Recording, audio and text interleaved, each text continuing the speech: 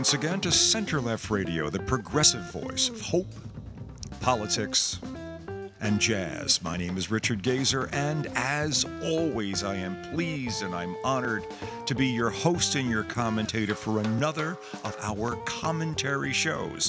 One of the shows that we have up online 24/7 here at www.centerlefttalkradio, one word, centerlefttalkradio.com. We are running, excuse me, it's early. We're still running the radio loop. We are getting, surprisingly, evidence that more people are using it than fewer of late. There had been a dip for a while, but we kept announcing, or I kept announcing on the show, that we were getting to the point where, well, you know, at some point in early 2024, it would go away and we'd just be a podcast-based show going to our podcast feed, which you could find at the aforementioned website, or you could go and find Center Left Radio wherever you find your podcast. But in any event, we have had this rather significant uptick in both the radio loop and in the podcast downloads.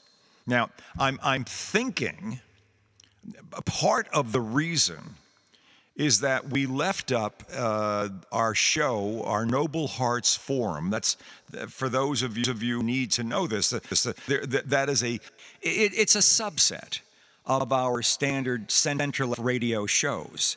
And we did this show on the Israeli-Palestinian problems that are taking place right now.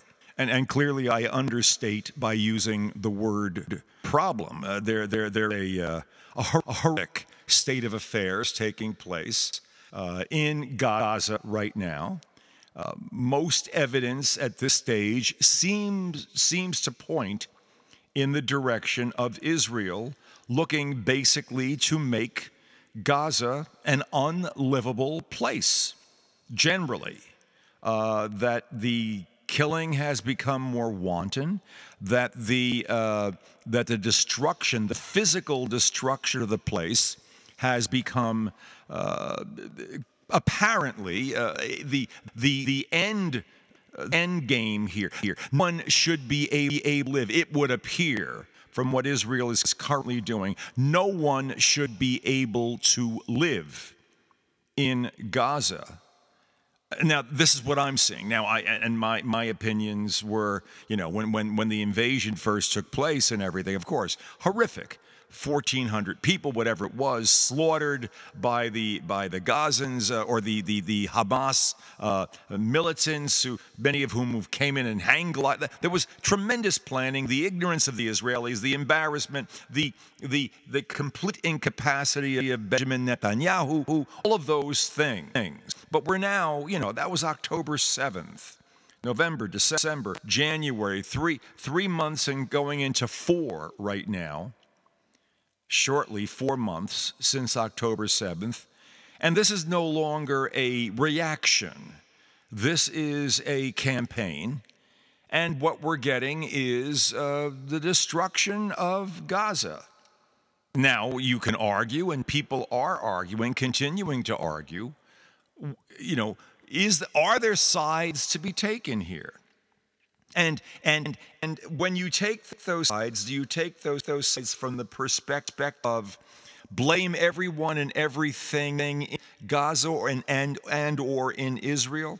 Is it the Israeli people who are doing it? Is anyone who has sympathy for the Israelis, therefore anti-Gazan, anti-Palestinian, pro-ethnic cleansing, whatever it may be? We're getting them out. We're going to try ultimately pushing them into northern Egypt, where we'll give them, we'll forgive all sorts of national debt, and they'll take all of the theories and conspiracy theories and on and on. Well, this conversation went on for quite some time. On the show, it went for about an hour and a half, a little less, and it's continued online incessantly. I have former classmates, very smart guys, that are still at it. And this is 3 weeks or more since we did that show. It was all started by that show. And as I say, the listenership, our listenership to this show, ticked up like crazy with this debate. And it's been ticking up prior to it. Obviously, this debate sent it off the walls. I mean, we just got a tremendous flood of listening. And it was both via our radio loop and our podcast feed. And another very interesting fact to add to that.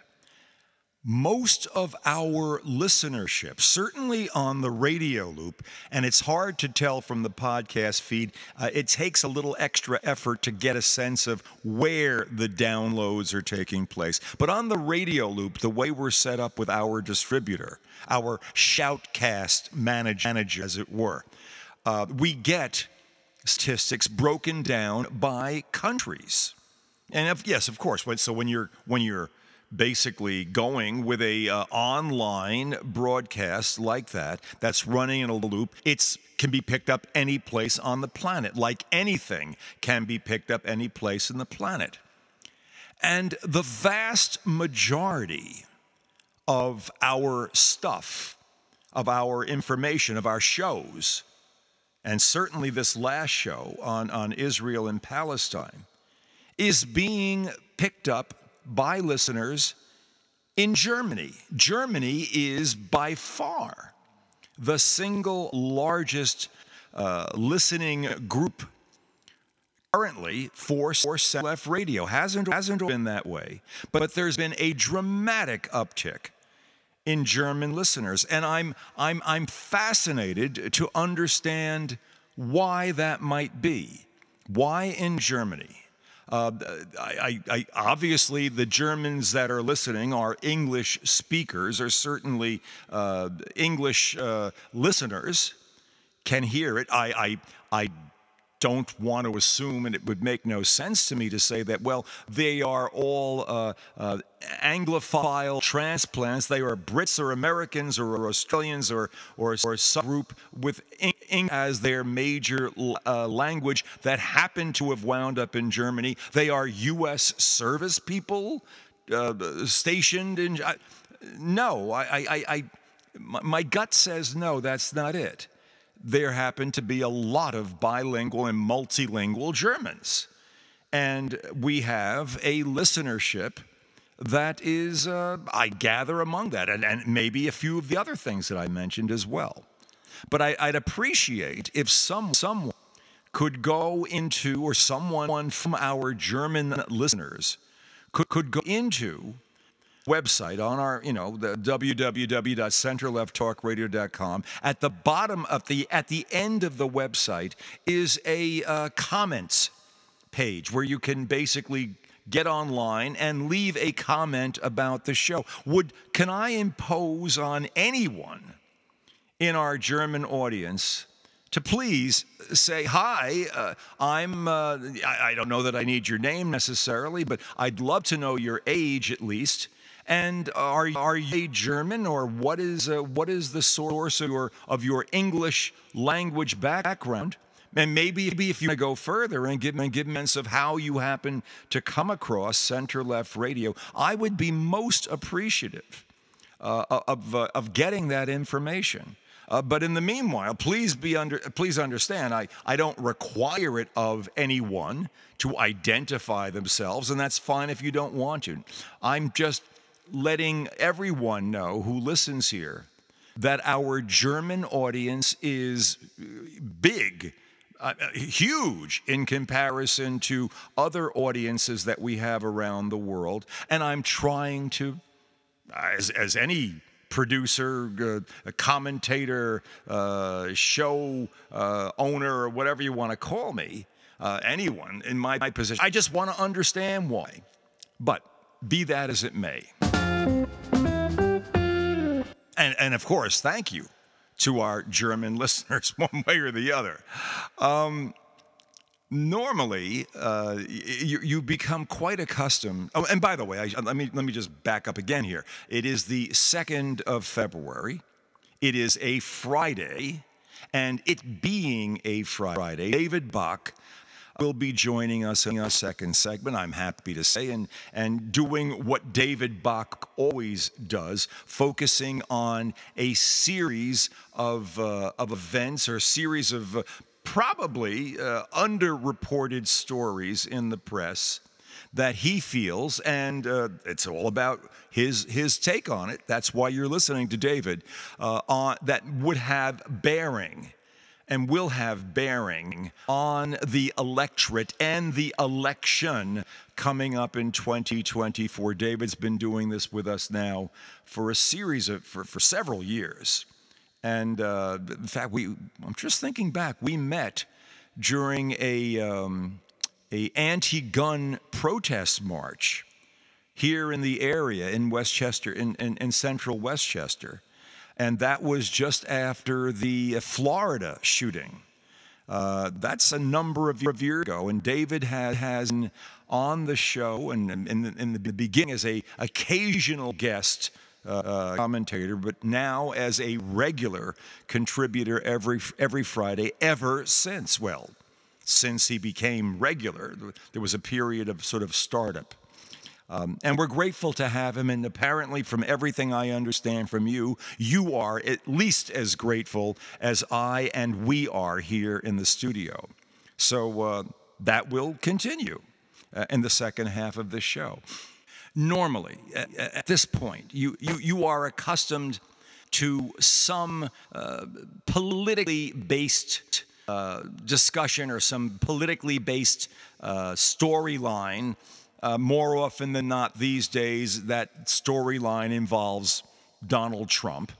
And that's pretty much what we've been going through and taking it from any number of angles, always with the intention of leaving you with a certain sense of hope. That's what this show is about.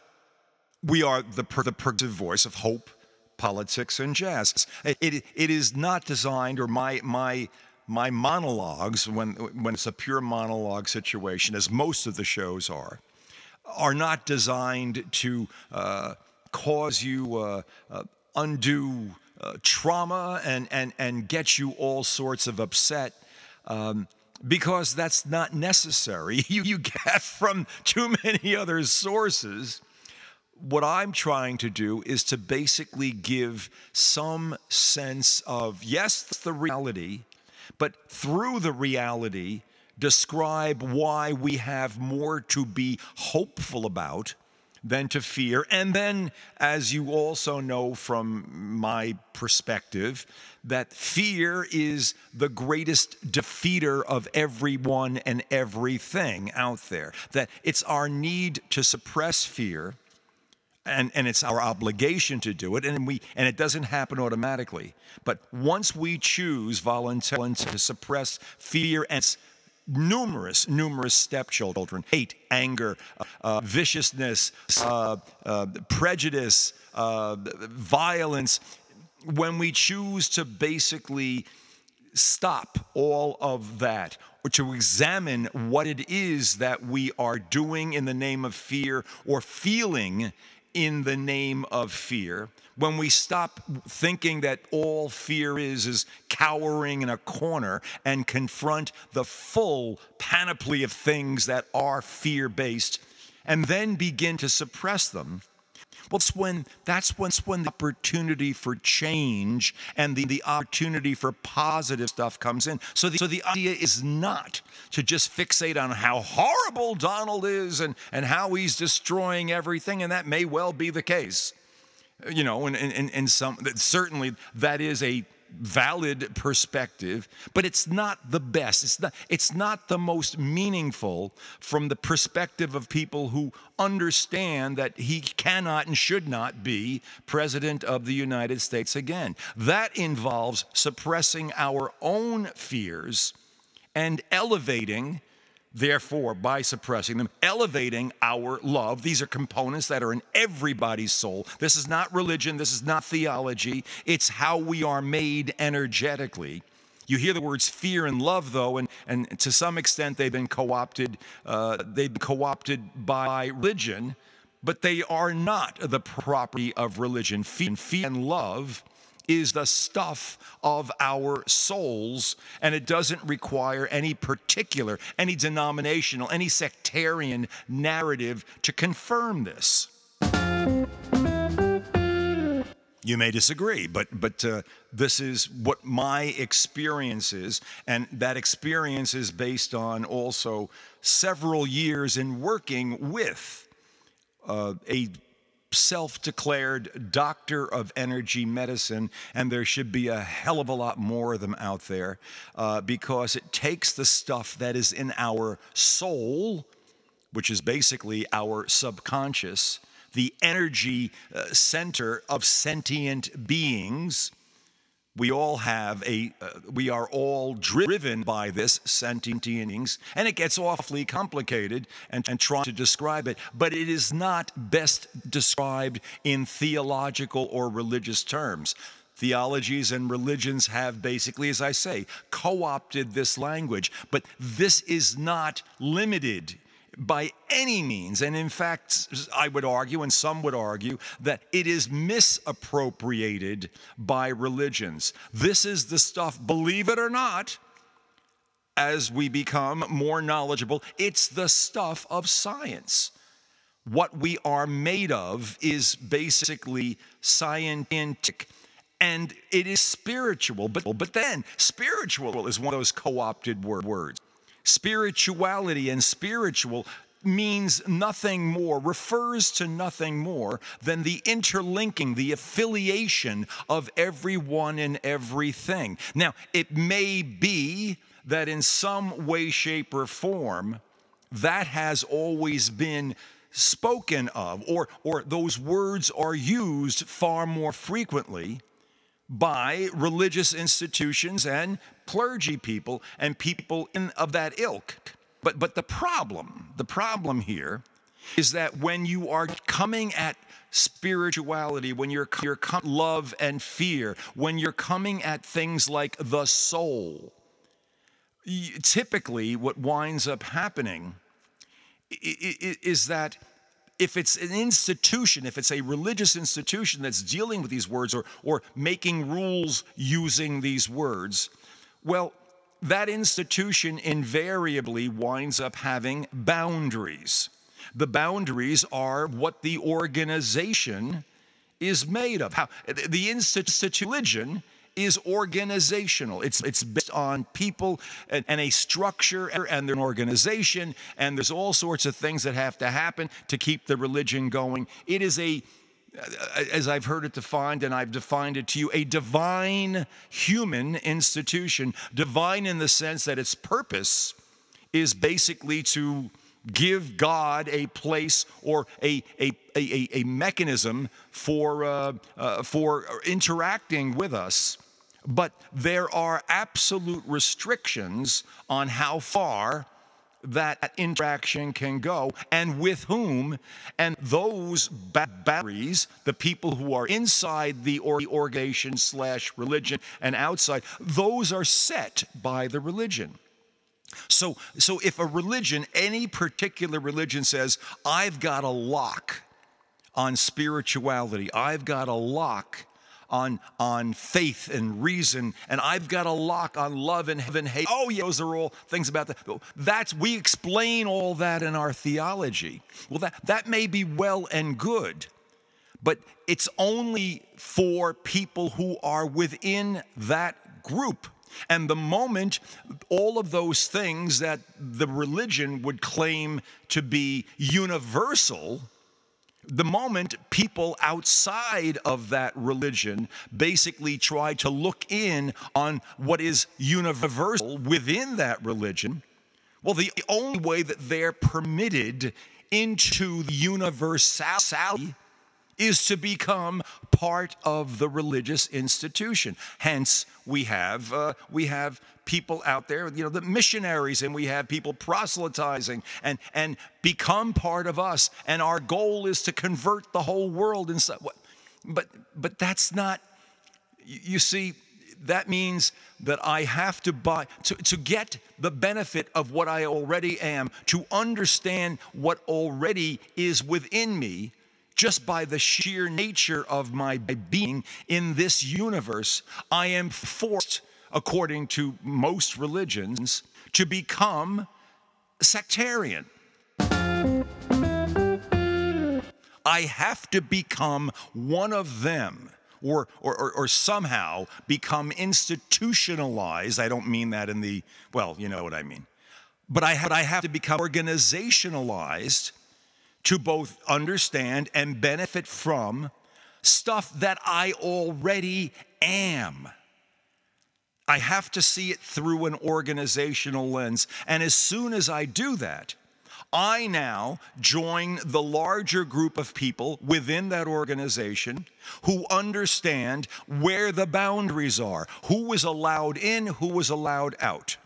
Or who will be kicked out. But it's who is not allowed in, who is not part of our way of thinking, who may not offer different ideas. No, we have one way of doing it. And if you don't agree, well, you're missing out on all of these things that could be done to your soul, or that you could get the benefit of if only you would join our club, our organization, our religion. Now, I'm sorry, I find that absolutely absurd. Now, I did it when I was a kid. As a kid, I absolutely was positive. I could not have been any more certain that the only way to even begin to discuss things like soul and universality and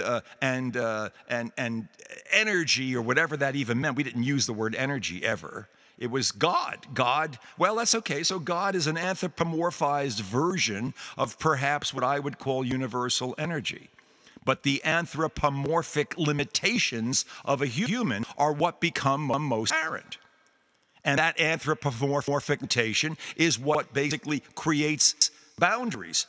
A big guy with a white beard, basically is paternal and nasty, and sometimes is irrational, a lot of times is irrational, and loves, on a good day, is just wicked, nasty, irrational murdering on a bad day.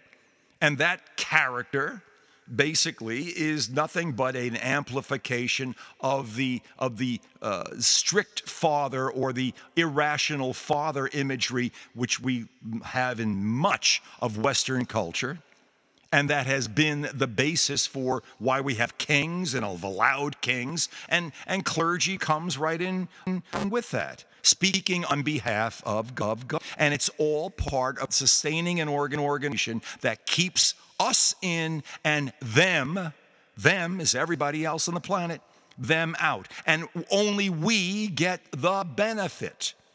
And it used to be the toughest result of all that was, remember asking as kids when we were in school, well, geez, if we've got it, if the Catholic Church is the only true religion, well, then everybody else, I guess, has to go to hell, right? I mean, they don't have it. And you know what happens if you don't have the sacraments, blah, blah, blah, blah, at the end of your life, blah, blah, blah, blah, if you don't have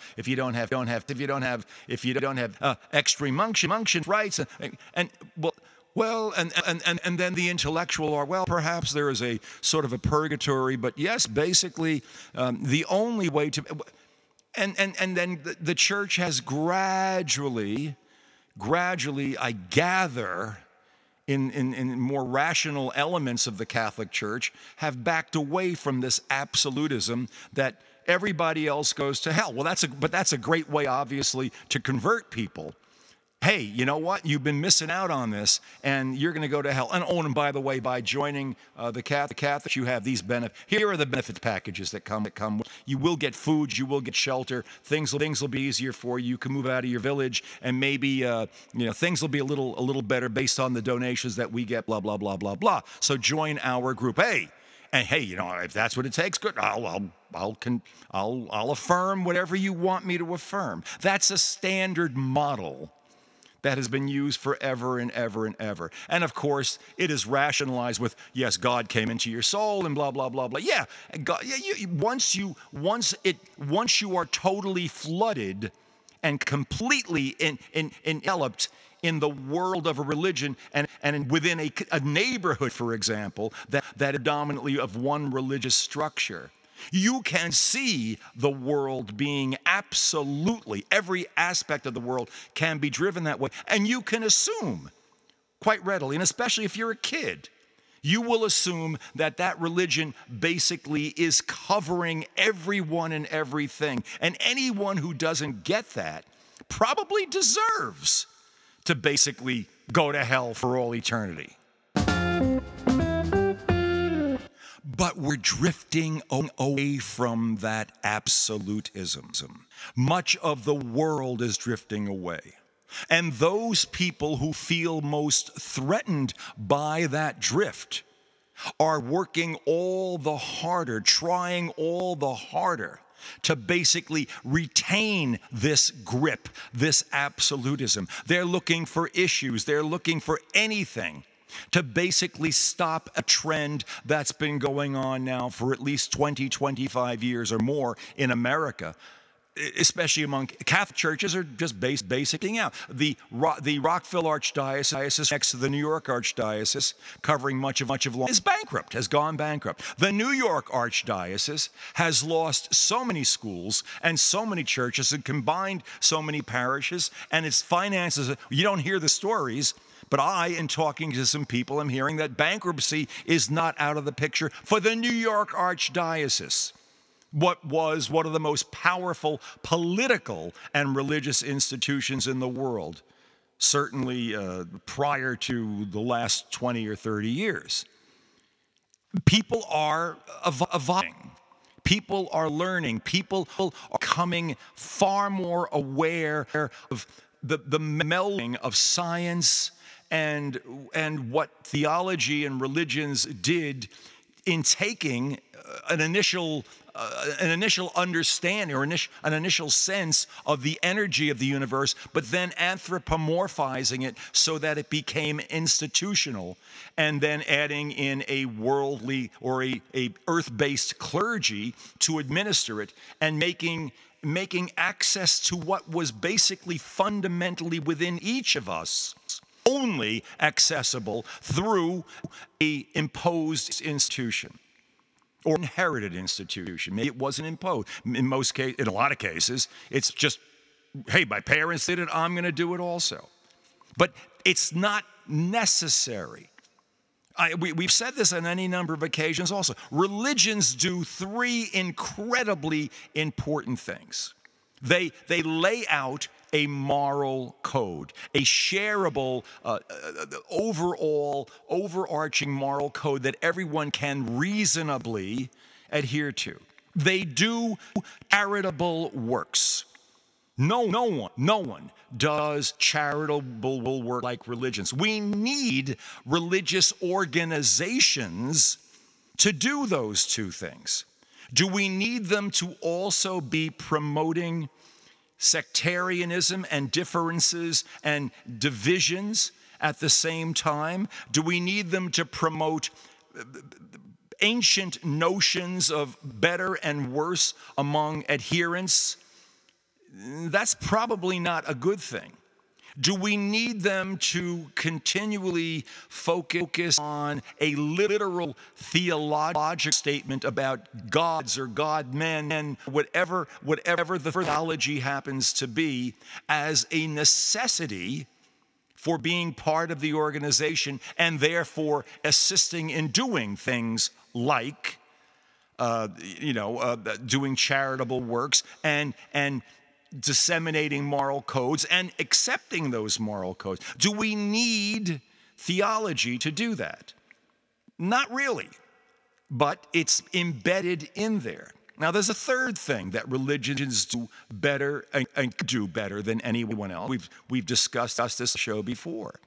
And that is to basically, because of their sense of charity, their sense of shared moral code, do this across their own boundaries. Share or get people of other denominations, other organizations, religious organizations, divine human organizations, to basically cooperate with one another. And I'm not just talking about ecumenical Sundays where the imam shows up in the pulpit, says a few words, everybody goes, well, that's nice, isn't that wonderful of us to have in there? Now please leave. Because basically deep down trust Muslims. You know what I'm saying? Not that. A true cross-line, cross-boundary affiliation, a sense of affiliation, promoting the notion of affiliation over differentiation based on the boundaries that religions place out there. That's what they can do. They have the ability to break down those final boundaries. Because the moral and the charity that they're promoting are the end game. That's what basically is the most important thing for them to do. Not to stress what their differences are theologically or what a divine being can and won't do and what the punishment cycle will be if you don't. No! What the good stuff is that you can do.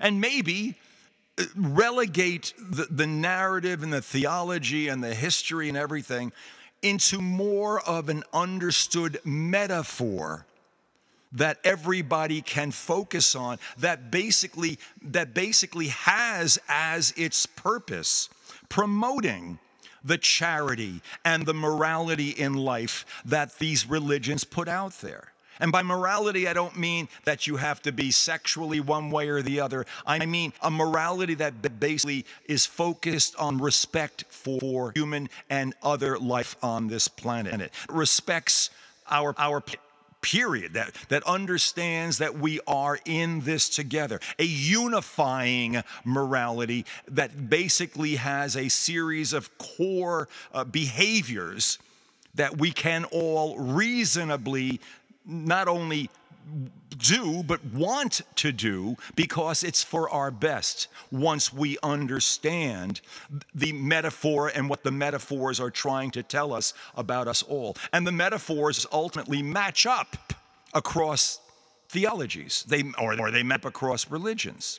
Now that's what religion could do. Religion could, the existing current religions could be the driving force for the unification of practically the whole damn planet. But they choose not to be in the interest of preserving organizational autonomy for the sake of organizational hegemony. For the sake of requiring the organization as a mechanism for either salvation or worldly gain or whatever the narrative and the theology happens to suggest, and invariably therefore setting boundaries that make no sense if what they are doing and saying and promoting is supposed to be universal. No, you're going to have to join us. Well, no, I don't have to. Do I? Therefore, I have to profess to your theology and no. Why? That just reinforces the strength of your particular clergy and your particular internal rules and regulations, and it, frankly, keeps you wealthy, keeps you going. It keeps the organization above and ahead of all else. Well, if the organization goes, we can't help people. We can't make you better. We can't bring you closer to God if the organization is not there. But no, that's not the point. No. It's the message. It's the sense of affiliation. It's being an organization and bringing everyone and everyone else along to a to a better place, to being having their lives made better, not by the threat of going to hell because you are not obeying my particular set of rules, that you didn't go to church last Sunday, that you didn't have final rights, that you are not absolutely wedded to the church. No, by an understanding of the metaphorical information, historical metaphorical information that our organization has, and how it interacts with that of other organizations, and how we all have the common goal of making life better for people on this planet. Period. That's my dream for the evolution of religion. But in the process of that evolution, what we are all doing, when we get down to that which is common and general to all of us, we will have to recognize that it's our our sharing in the in the common energy of the universe that defines us and makes us function, and is what we have as sentient beings. And this transcends any possible narrative, story, dicta, anything. It is what we all are as humans. You can't denominationalize our humanity. You can't turn it to a sectarian function.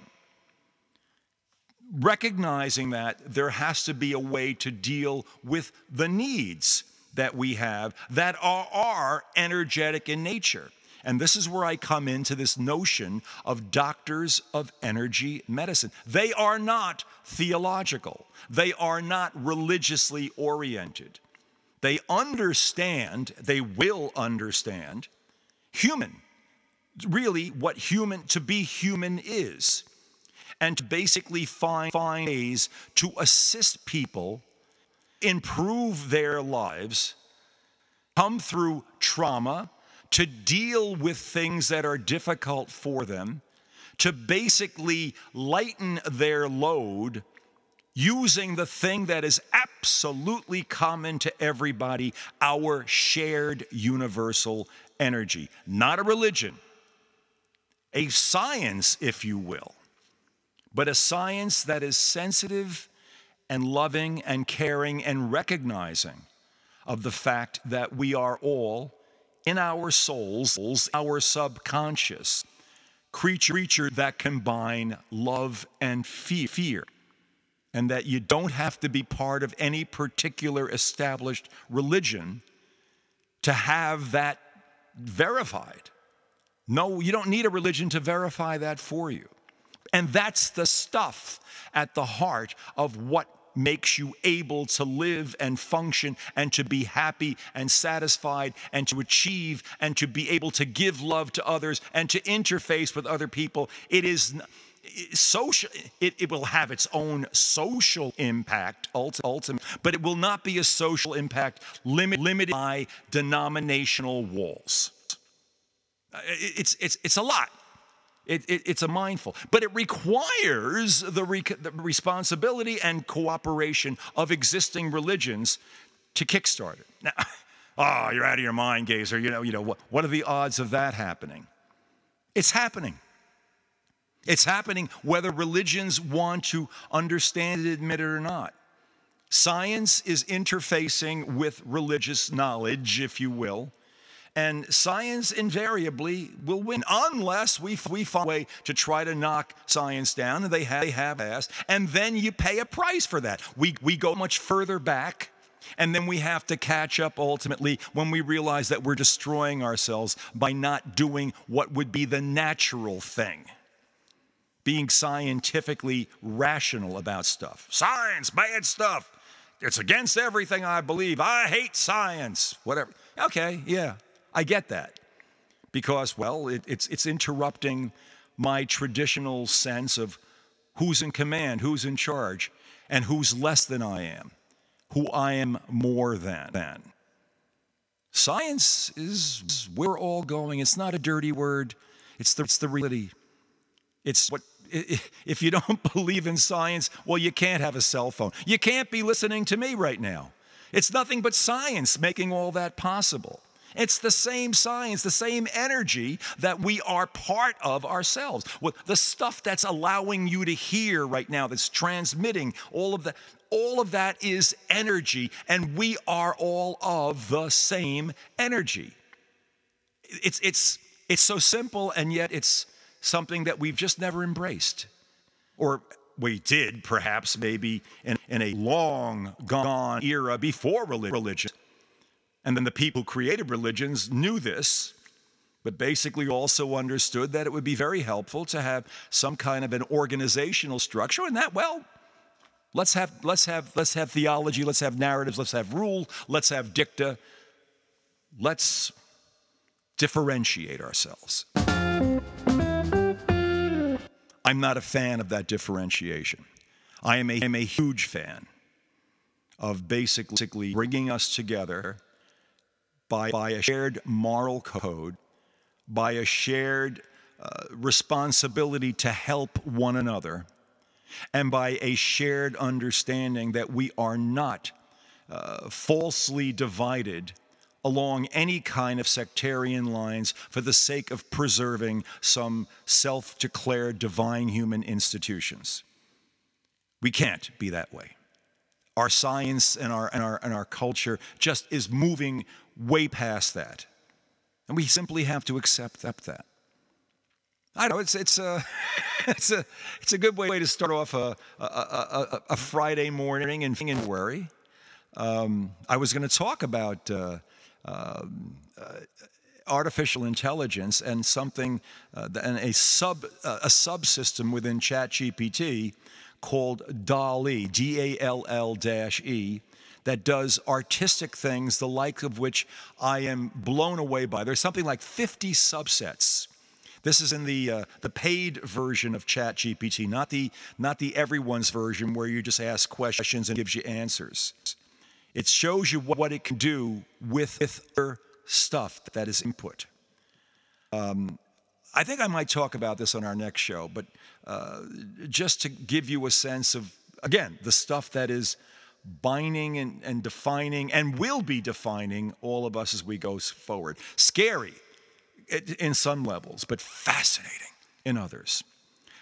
Prior to that, however, this being still a show that is happening on February 2nd, and that conversation is one that will come up. Oh, and there'll be another Noble Hearts Forum coming very short on social insurance, Medicare, disability, unemployment, all of that stuff, the safety net that the federal government puts out for people in America. We're going to have that same group of people and a few others who are absolutely super schooled in this stuff. So please stay tuned for that. That'll be happening within the next week and a half. We'll be doing that Noble Hearts Forum. That's coming up. But what's coming up now is David Bach.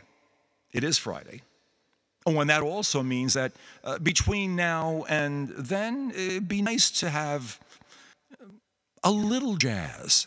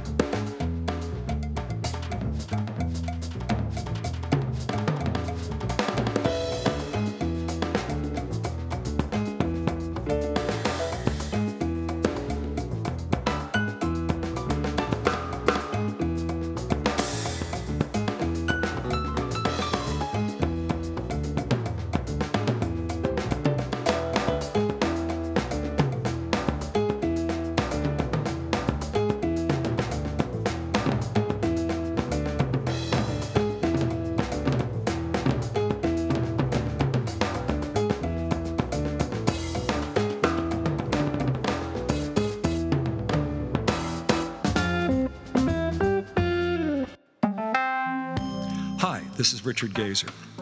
You know, it takes lots of time and effort and all kinds of resources to produce the kind of quality program we produce here at Center Left Radio. And it costs money to do it.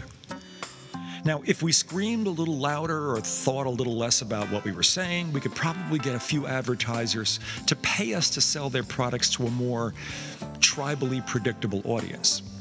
But that's not who we are, or who you are. You come to Center Left Radio for non-commercial, thoughtful commentary. You're looking for an honest, progressive approach to solving America's problems, not exacerbating them. And we're committed to providing all of that. We're one of the few stations offering full-time, non-commercial progressive programming, and we're the only station, the only one, doing it with a combination of hope, politics, and that most eloquent of all original American art forms, jazz. Center Left Radio has been here for more than 7 consecutive years and more than 800 individual episodes. 800! Think of that. We support your needs. Now we're asking you to support ours. Take a moment and go to our website, www.centerlefttalkradio, one word, centerlefttalkradio.com, and go to the donate page. And when you get there, give whatever you can on a one-time or maybe a recurring basis, $5, $10, $1,000, whatever you can contribute to make Center Left Radio's unique progressive voice stronger and even more significant as the full extent of the wrongdoing of Donald Trump and his associates becomes all the more evident. And as we enter this final consequences stage of the Trump saga. Yeah, you know what's at stake. And I know, we all know, we can count on you. On behalf of all of us at Center Left Radio, thank you. You're listening to Center Left Radio, the progressive voice of hope, politics, and jazz, and you're listening to us on the web at www.centerlefttalkradio, one word, centerlefttalkradio.com. It is Friday. You know what the next words will be. I will simply say them, but they're already in your mind. David, what's on your mind? Well, there's an interesting bunch of stuff, and if you want to hear more, you can follow me on Twitter at FacesIdeasNo. Look, it's Trump is basically just running around trying to deal with his lawsuits. He's at some point we're going to get a ruling about whether or not he can be on he has presidential immunity, and then we'll get the ballot ruling. But it does seem like the ballot ruling is something that is being pushed in a more negative direction than the Supreme Court is willing to do, because there's there's more briefs being added saying, hey, you know, he did an insurrection, he can't be president type shit. Yeah. Which we all agree that by the letter of the law, at least as it's presented, he is unable to be president based on just how it's written. He is ineligible, straight out, unable, right. And well, therefore unable. Yeah, I would agree that way. Yeah. Just the idea that, you know, the president of the office of the president is not an officer, is just the general sense is, but for the quote unquote good of the country, the Supreme Court is probably going to rule in favor of leaving him on the ballot.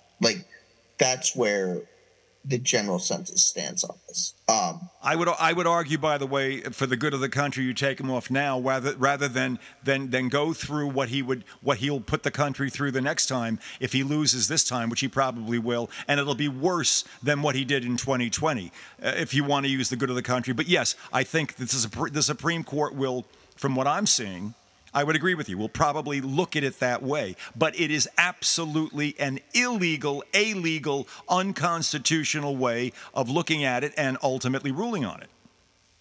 Yeah. So we'll see when eventually that happens. Nikki Haley is going after him more in a way, talking about his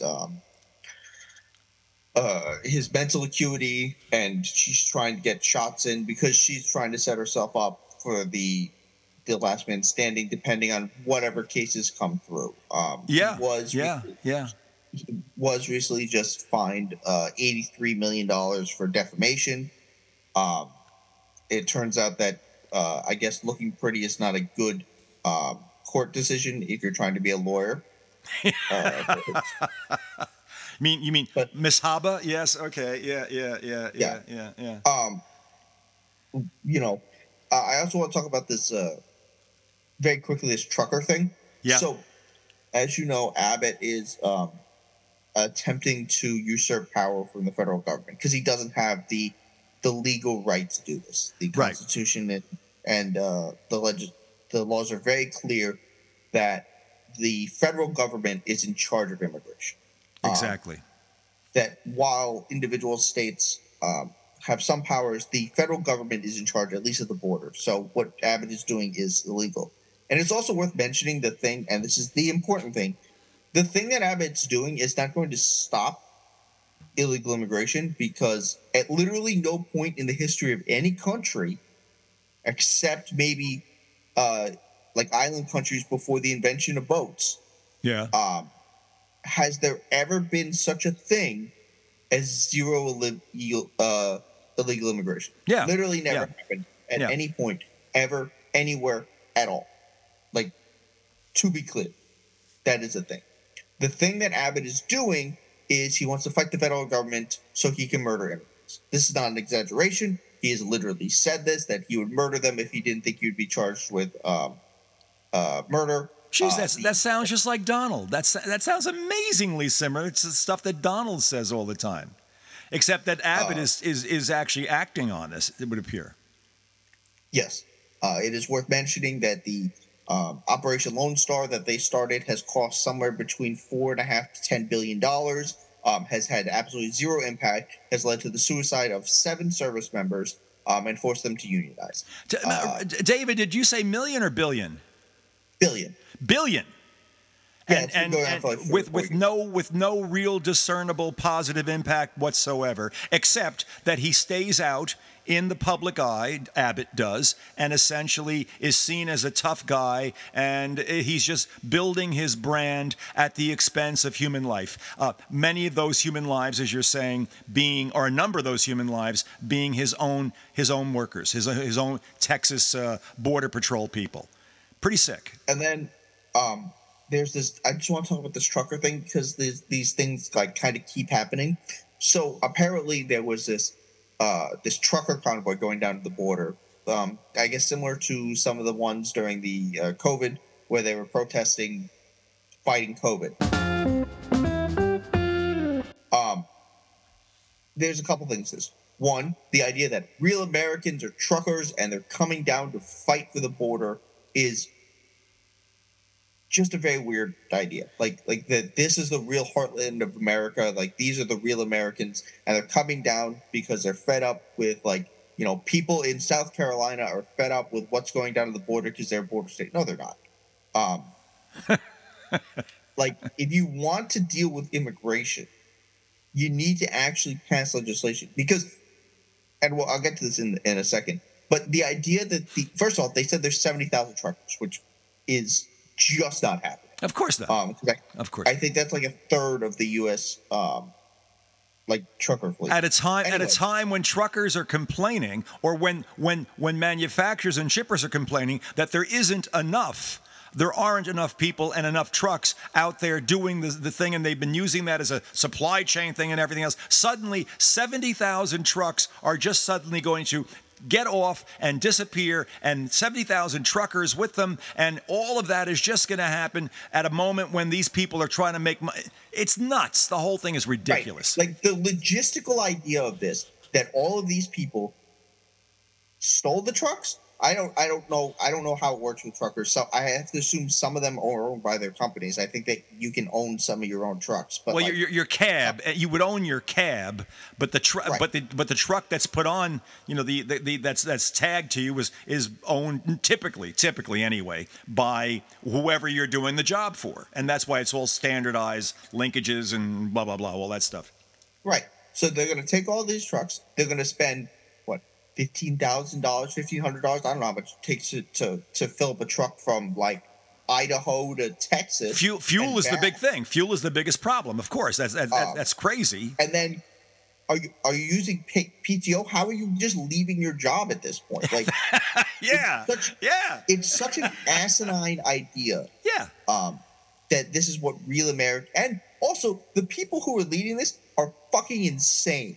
Like, they literally think that this is like a message from God, that they have to come down here to, support Abbott in his quest to kill immigrants. Like, it's stupidity, and it's fantasy, it's conspiracy theory, it's all of the above. It's nuts, but there you have it. You know. Well, speaking of fantasy and conspiracy theory, let's talk about Marjorie Taylor Greene. Because Marjorie Taylor Greene got a win for her this week. They're pushing forward the articles of impeachment on Secretary Mayorkas. Right. Because their argument is he failed to follow the laws leading to this. There is currently Republicans coming out and say, yeah, this is not what an impeachment is for. He hasn't actually broken any laws. It's a policy difference, and we don't want to create this idea. Which is what new administrations are doing, and what the people who are not in power are always pissed off about, because people pursue different policies. And Mayorkas has done, from what I can see, absolutely zero illegal, and absolutely less than that to merit anything like an impeachment. But that being said, well, have you considered that that's not what matters, because facts don't care about your feelings? You know, it's funny. That was a thought that occurred to me. Yeah, the facts are meaningless. So they're pushing that forward. She also introduced a censure resolution. I don't know if you caught this, because I haven't heard of this. On who? On Ilhan Omar. Because she was speaking to a group. I want to say it's Somalian American. She was talking to some group in Somalia, because she is Somalian, right? And she speaks up. And a video of it surfaced from one of the people who was opposed to her back in. She was talking about a difference between Somalia and Somaliland, which I'm not even going to pretend I know. Yeah. Whatever this and this video surfaced with captions on it, because she's speaking in Somali. And among the things that are said in it, according to this caption, is that she's like, I'm not an American, I'm here for Somali first, and then I'm a Muslim. And it got right wingers in all bad. They're like, oh, she's a traitor to the country, we should deport her. And it turns out the translation is inaccurate. This is not even like me. Why am I not surprised? But go on. Like, it does seem that she does say some stuff about the conflict between Somalia and Somaliland that is probably a little problematic, but without any information of this, I'm not going to speculate about it. But the part that has gotten people angry appears to be mistranslated based on whoever released this having issues with that conflict. Sure. Of course. So obviously, Marjorie Taylor Greene censured her, and she wrote, and she says, yeah, I'm introducing a censure for the congresswoman from Minnesota. And all of them loved that, which it's just like, even for Marjorie Taylor Greene, that's fucking cruel, and she's just a disgusting human being. Yeah, she is. Yeah. It's just insanely ridiculous there. But let's talk about the rest of the GOP, because they're now in a bind. There's two pieces of legislation that they're going to have to fight over. First, there is Mike Johnson arguing against the immigration bill. Now, we don't know what's in the immigration bill because it hasn't been released yet. I wish there had been more. I'd love to know. Well, you know where I know most of the information from? Who was the senator who was on Fox who was ticking off? It was a Republican senator on Fox, and this clip was being shown everywhere, and he was ticking off elements that were in the bill. Why? Because he was on the committee that was part of the formulation on this. But it was a Republican senator on Fox. Was it Langford? There you go. That was because he's the one who's been pushing it. Yeah. He's the lead, I guess, writer on this. there are Republicans supporting it, and their argument goes, look, there's a chance to reshape immigration laws, which is badly needed in this country, because that's the real issue. It's been needed for at least 20 years that I'm aware of. Yeah. It's not that the people are coming. There's two things that I keep repeating need to be done about immigration. It both needs to be made so it can be streamlined, whether that's an increase in judges or a easier way for people to apply for asylum, and then for pathways to citizenship. And then there needs to be an increase in the way to house these people, both by either allowing them to have functioning jobs so that they can afford their own housing, they can pay Social Security taxes, they can pay they pay taxes anyway. Yeah. But they cannot get the benefits. But those two things have to happen, both a streamlined version and a way to deal with the people who are already here in a way that allows them either to work or to gain benefits, so they're not just like kind of homeless or being exploited by corporations. Yep. But this bill, based on what we've seen, is kind of a mixed bag. But before that, I want to reference something that Speaker Johnson said. He's talking about, Joe Biden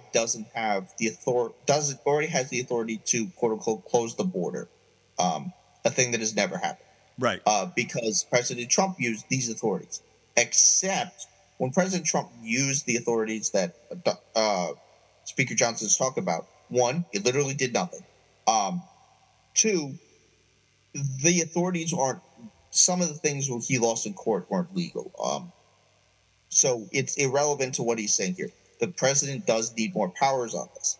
Now, to what we've seen from this bill, there does appear to be some good stuff. An increase in judges. I think it's a massive increase in the amount of judges, which is definitely going to help with the backlog. Yeah. But it also gives the president some powers that both appear to be a little bit illegal and also should not be given to a potential president, period. Was that the 5,000 person rule or something? I heard something about that. Yeah. So the main talking point appears to be that once the border crossings hit a certain level, I think it's 5,000, they will then commence with shutting down the border or limiting the flow, and anyone else caught crossing into that will be immediately expelled. And you will not be allowed to apply for asylum unless, I think it's, the number remains lower than 3,000 for the next 2 weeks. First off, asylum is not just a U.S. thing. It's a global law that you're allowed to apply for asylum. Right. So I do not believe that this part of the bill is legal. Like, similar to how they struck down part of the ACA because they were like, it's a tax thing and it doesn't work here and there. Yeah. I would imagine this part of the bill, should it pass, would be challenged in court. Yeah, I think you've laid out the pathway perfectly. It would be passed, and then, of course, the challenges will begin, and on that particular issue from the left. And I'm sure you're going to get challenges left and right, depending on that, but at least you'd have a starting point, for God's sake. You'd have something on the books. The law would be stayed, most likely, while the challenges were there. But if you follow the Speaker Johnson mentality and everything, you just basically, it's dead on arrival, we can't touch it. Why? Well, because Donald wants to have a fucking issue. He doesn't want to have a solution. Right. That is part of it. The other thing is, having the president have this level of power does not bode well when the opposition is increasingly militaristic in how they approach the border. Yeah, whatever you put out as a law, if it's good for a Democrat, it'll be good for a Republican. How will this be used one way or the other? Right. You got to think about whether or not they can use this to curtail all immigration should be a thing that's considered. So there is that. It is also worth mentioning that there is another bill, and this is where we're going to see where their actual priorities are. The House of Representatives passed a bill. It was a tax bill. What it would do, it would restore part of the childhood tax credit. Yeah. If you remember, early in Biden administration, they passed a massive childhood tax credit. Yes. Cut child poverty in half. Yes. Every Republican has a policy position, and Joe Manchin, because he's a ghoul, want children to starve. There is no other way to put this. It is literally a policy position of them is they want hungry children. It is both in schools where they're attempting to roll back mandatory school lunches, and it is from this policy that they successfully rolled back. And in the immediate January of the rollback of the childhood tax credit, something like 12 million children fell back into poverty. Yeah, I've seen that statistic. That was just heartbreaking to see that happen, and disgusting at the same time. It is. So this one is a smaller one. I believe every year it does expand both the number of people who can fall into it and the amounts paid. Because this is worth mentioning, literally every study that shows just giving poor people money improves their lives. Like, this is not even just free handout. Just give them money, it helps them and the economy. The other part of this, though, is in order to get tax credits to pull children out of poverty, the Republicans had to get tax breaks for massive corporations. One of them being Boeing, which is very interesting because if you've spent any time, at least over the last couple of weeks, online, you'll know that they're very mad at Boeing because they believe that having DEI, or diversity, inclusion, and equity, or basically just having black people or women fly planes is causing bolts and stuff to fall off. Of course, yeah. I've seen that connection. I still want to know why the hell that door fell off. Why the patch door fell off? It sounds like it was just some sloppy work, or I don't know, procedural thing. But yes, of course, naturally, it's going to be extended to DEI and everything else. And yeah, okay. So there's that. So there's these two bills. They're going to have in the Senate, Chuck Grassley said, yeah, we don't want to have checks sent out to people before the election with Joe Biden's name on it because that might help him do re-election. Now, there's two things that need to be discussed. Three. First, I don't know if these fuckers remember, but right before the 2020 election, they passed the COVID stimulus release that, and this is not an exaggeration, checks went out to people with Donald Trump's name literally stamped on. I took a photocopy of it. I scanned it. I have it just to remember that was done. And it's in that big Sharpie kind of a thing. You can't miss it. And the reason that passed was because the Democrats in the House decided, yeah, it's actually better for us to help the American people because they need help, even if it's going to cost us a little bit in the election. So the Republicans are like, yeah, no, we ain't helping nobody do shit. That's why they've literally passed no bills. Like, they've passed maybe 40 bills at this point. Typical Congress has passed 300. Yeah. They're going to try to. They have another extension for the government coming up.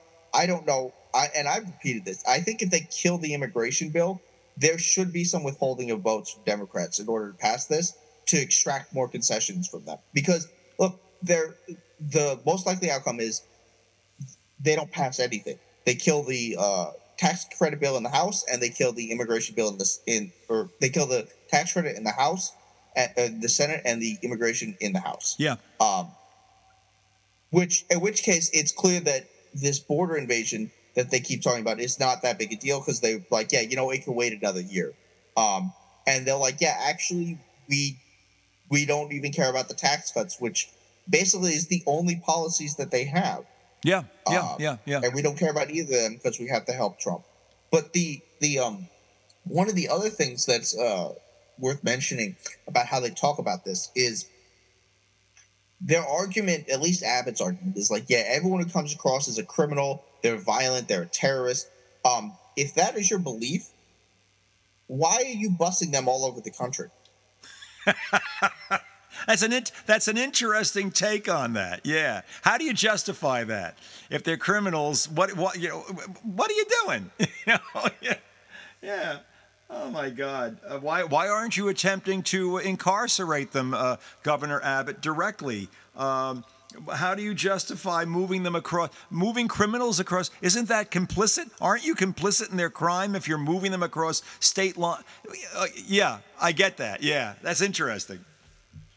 Yeah. So there's that one, but like, I don't know. We're gonna see. I don't think both of these bills would pass. Yeah. I'm definitely worried about. I'd rather, if they had to pass one of them, I'd rather it be the tax bill, because I think that it's more important to pull people out of poverty. I would like some type of immigration bill to pass, preferably one that appears better than this one, but we don't know because we don't. I think we're going to get the bill at the end of the week. That's what I'm hearing, and that's which is right about now. Yeah, that's what I'm hearing. Right. I think Cinema said it will be done Saturday. Yeah. And they're looking to do a vote Tuesday or Wednesday. And speaking of things at the end of the week, we're still waiting to hear from Judge Androgan on what the total amount of New York State penalty will be. You know, if he goes with the number that Letitia James is going with, I believe it's up around 360 or 370 million. If he uses Donald Trump's behavior in the courtroom to influence him, which he is totally legally permitted to do under New York law, it could not be challenged. He may well wind up in that area. We still have to hear about the nature. We were supposed to be hearing very shortly about what the appeals level would be on the federal side for whether or not Donald basically has immunity for everything that was ever done. We know how that one's going to come out, but all of these things have to happen. The argument Donald Trump is making for presidential immunity is that Joe Biden can assassinate him. That's his argument. Yeah. Not that he would do that, but that's literally what they're arguing, because that's what they said. So it's a very strange case for him to want to win. I know. I keep watching this thing. The thing that I'm looking for is, there's always some way to delay. Delaying is in the nature of the court system, especially when you're on the civil side. On the criminal side, once you have a conviction, basically, on the civil side, he's got to put up money if he's going to appeal, and that's yet to happen on the full case that's coming down from Androgan.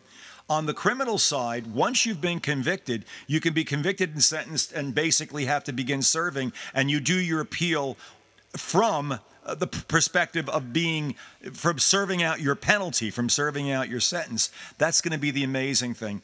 I keep looking and trying to figure out which of all of these things is ultimately going to happen on the criminal side before the election. And the one that keeps popping up for me is going to be the shortest case that Jack Smith has, the one about the insurrection. That's the one that was supposed to start on March 3rd or something. Now people are saying it may start in April, maybe June, but it'll be a short case because it's a simple case, and the conviction could happen probably no later than September in that case. So that's kind of where I'm looking at this thing, and that's where I see this going. There's always going to be delays every other way. But meanwhile, as you said earlier on, Donald is spending all of his time basically being in and out of court. We know that he's using the money that his donors are giving him, small donors. Their money is going to pay his bills. I mean, on and on this goes. And, well, this is why we're here. This is why we're doing the show. This is why they play the games. David, where else can people hear your rather clear and thoughtful insight on all of these different issues? They can follow me online at Faces Ideas New on Twitter. Okay, well, I expect and I encourage people to do so. And I thank you for listening to us here on Center Left Radio. And I encourage you as well to take it all in, to, as Douglas Adams, rest his soul, from Hitchhiker's Guide to the Galaxy, would advise all of us, don't panic. And part of not panicking, certainly for me, is to chill out and maybe listen to a little jazz.